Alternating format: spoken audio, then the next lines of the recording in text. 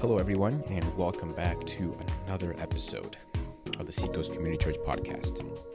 And we are on episode 3 of The Crook in the Lot by Thomas Boston. And by the way, Merry Christmas. By the time this episode is released, it will be released before Christmas, and so the last episode will come after Christmas. So if you are listening to this, then I hope you had a very Merry Christmas, and I pray that it was also filled with the joy of Christ and the joy of his salvation. So let us then turn to the crook in the lot. And one of the designs of the crooks that God brings upon our lives is to protect us from worldliness. Worldliness is dangerous. Worldliness is all around us, obviously. And if we're not careful, we can become much more worldly. It is the devil's intentions every day to introduce more worldliness into our lives. And worldliness can come through what you see on the computer, from what you watch, what you listen to, what you read. It could be coming from the workplace, the secular workplace. I mean, worldliness is just everywhere. And if we are not careful, right, we can become that much more worldly. And if we do not regularly examine ourselves as the scriptures command us to do, then we can find ourselves slowly and gradually becoming that much more worldly, and God forbid, ultimately even make shipwreck of our faith. And so we must prevent ourselves from becoming too worldly. We must snuff out any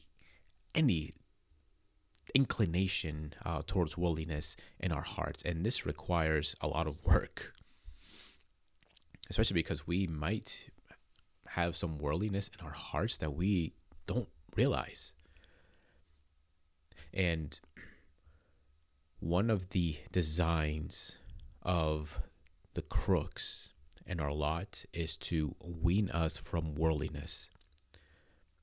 So in this way, these afflictions, these crooks are helpful. And maybe we should even be welcoming towards these crooks. Now, I'm not saying that we should be praying for them. And I'm not saying that we should be, overjoyed when we experience these afflictions. But what I am saying is that we should be more welcoming, that we should see them not as God's displeasure towards us, but see them in a way as a sort of gift. Now, it's difficult, of course, to see it in that way and to be welcoming towards them when we are in a moment of affliction.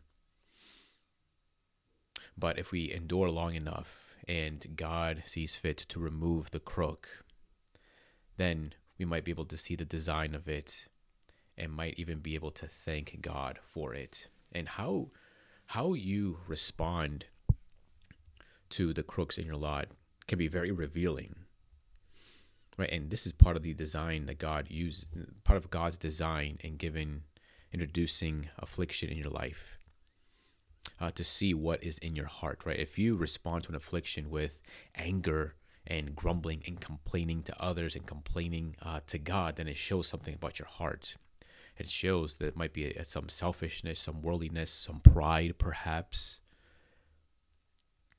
Right? If, let's say that your peace is grounded in your personal security and what your hands can produce, and then when something disrupts the peace in your life, something you had no control over, something you cannot have any control over, then you get anxious and you get worried and you begin to doubt, right? And that is revealing to you. It reveals that you trust in your own hands to produce a personal peace rather than trusting in the Lord.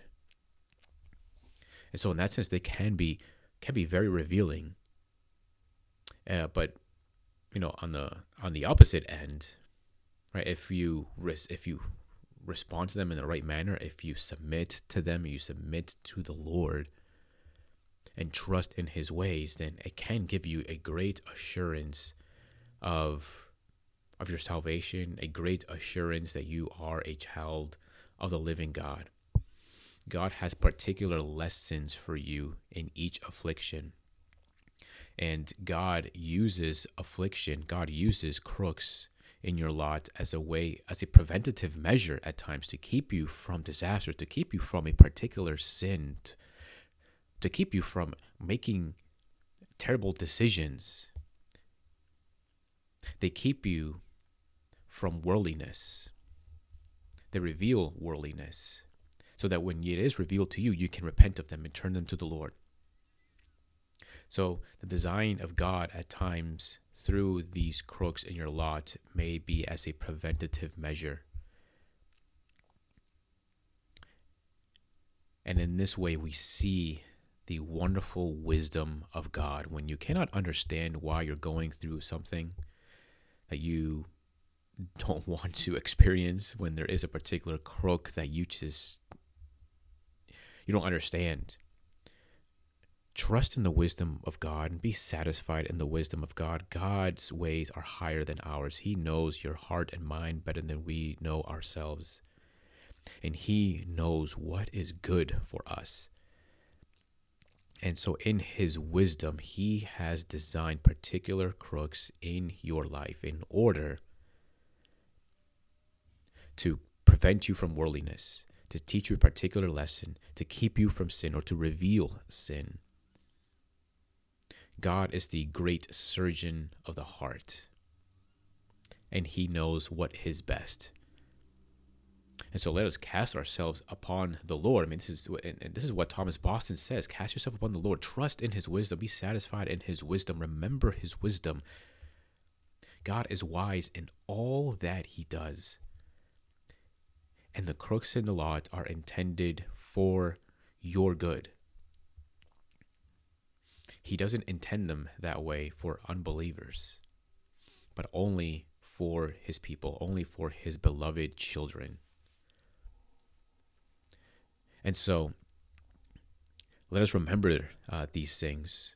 And even if we should respond to the crook in the lot in a terrible manner, even in a sinful manner, let us come to our senses. And when you do come to your senses, right, go to the Lord, repent of your reactions, and trust in his forgiveness, and look to him to guide you. And if that crook should remain with you, continue to trust in his sovereign care, continue to trust in his wisdom. He is working things out in your life ultimately for your good, because he knows what is best for you. And so next week we will finish the crook in the lot with one more episode, and that'll be the end. That'll be the end for 2021. And the next time we get together, it'll be 2022, and we will be starting a new book. And so I hope that you were helped and encouraged by this particular episode. And I don't know, and you may be going through, maybe you may have a crook in your lot right now. And I hope that these episodes have been helpful to you. And I want to encourage you to know that you are not without hope, that God is working in your life, right? If you are indeed a true regenerate child of the living God, God is working in your life, and God is working all things for your good, for his glorious purposes.